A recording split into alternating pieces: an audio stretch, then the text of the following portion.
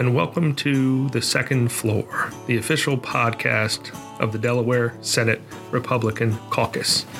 In today's episode, we are talking to Senator Bryant Richardson of the 21st District about the anniversary of the Roe v. Wade decision and legislation that he has recently introduced. I am here with Senator Bryant Richardson. Yesterday, Senator, you held an event on the anniversary of the Roe v. Wade decision here at Legislative Hall. Tell us a little bit about your event and your reflections from yesterday. Thank you, David. Yesterday was the anniversary of the Roe v. Wade decision, the 46th anniversary, and I introduced two bills at that time. One is the Pain-Capable Unborn Child Protection Act, and the other one is the Women's Ultrasound Right to Know Act. And those two bills, I think, will have a better chance to pass this legislative session because they were introduced at the end of the last legislative session, and there's really not time for adequate debate. You sounded like you had a pretty good crowd yesterday. Was it a positive environment for you for the event? Well, it was, and the event originally was planned to be outside. The Senate Pro Tem Leader David McBride allowed us to use the Senate chambers, and I thank him for that. It was a cold day, that's for sure. It was a cold day, and when we got inside, I think it was a lot better. We had of course, a good sound system and all that. But, I appreciate his willingness to let us have that platform, so to speak. We had members of the Delaware Right to Life. We had the Faith and Freedom Coalition that were also holding a rally at the same time, so they were able to fill the chambers. And I saw a few pastors there and a priest there, and was encouraged by that. This is certainly a passionate issue, certainly passionate on both sides. Tell us a little bit about where you come from. This is an issue that's of great importance to you. Certainly by your legislative career, it's shown itself to be your primary issue.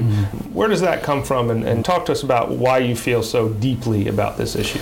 Well, I think anyone who really looks deeply into the issue and reads the decisions of Roe v. Wade and Doe v. Bolton and some of the later decisions, Gonzalez, Casey versus Planned Parenthood, will just understand this. There's a stage in the gestation of the child when the child is fully able to, has all its arms and legs and its brain is developing.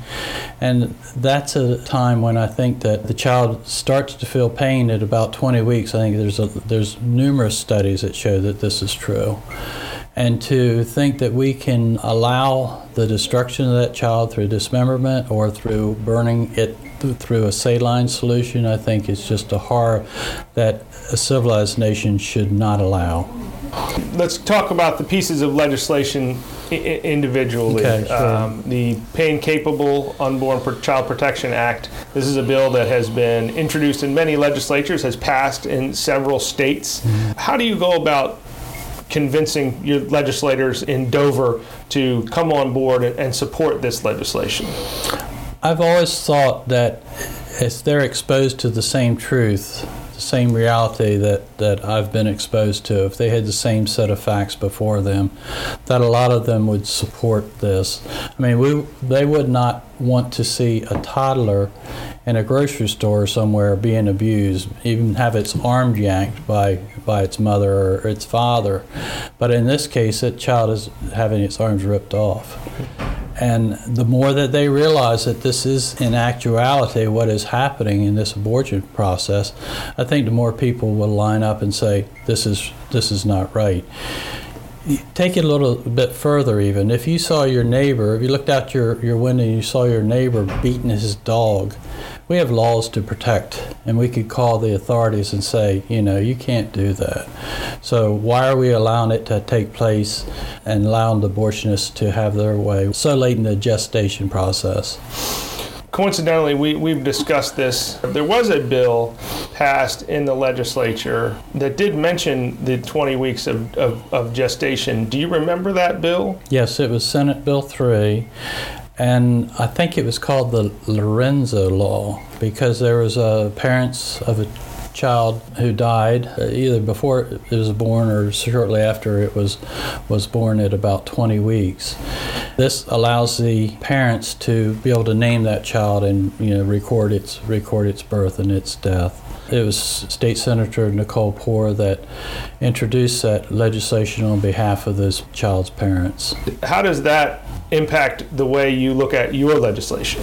I think it's another part of the argument that of the personhood of the unborn.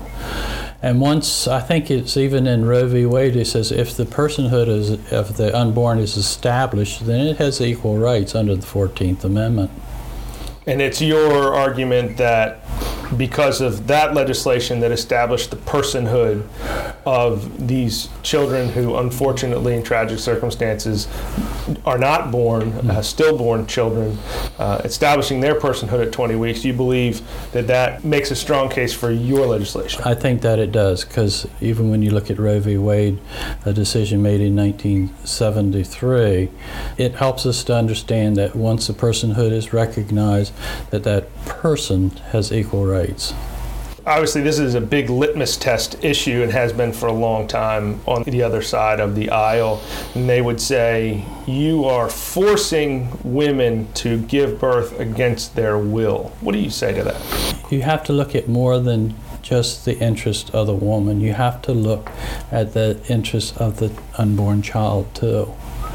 And at 20 weeks, this is a fully formed human being.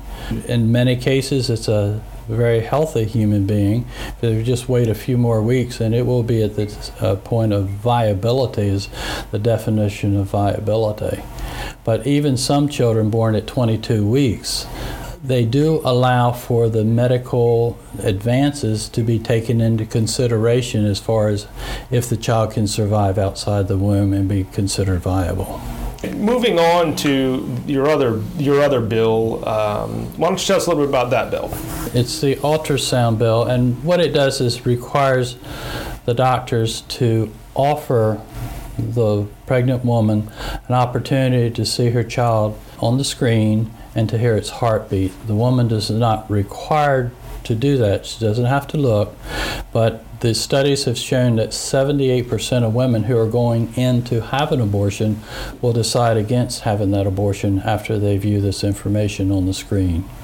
So you're not mandating that women have to do this? No. This is just something that is offered to them in those circumstances? Right, and any doctor, I would think any responsible doctor would want his patient to have all the information that's available to make an informed decision.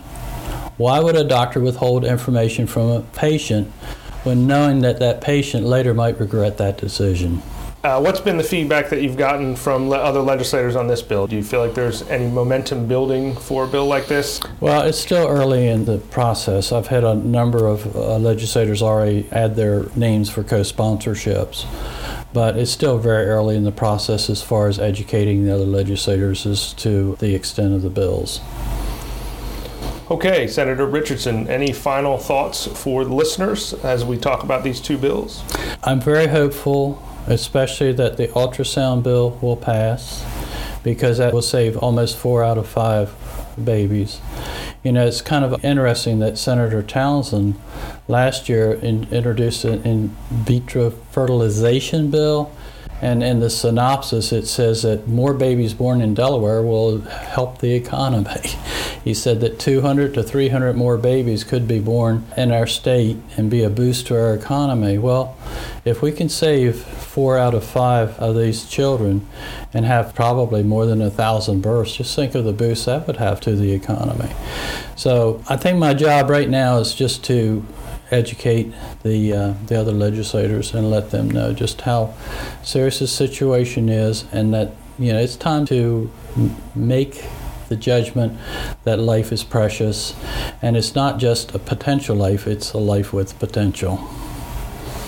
Senator Bryant Richardson, thank you for taking the time with us today. We look forward to following you as these bills progress. Thank you.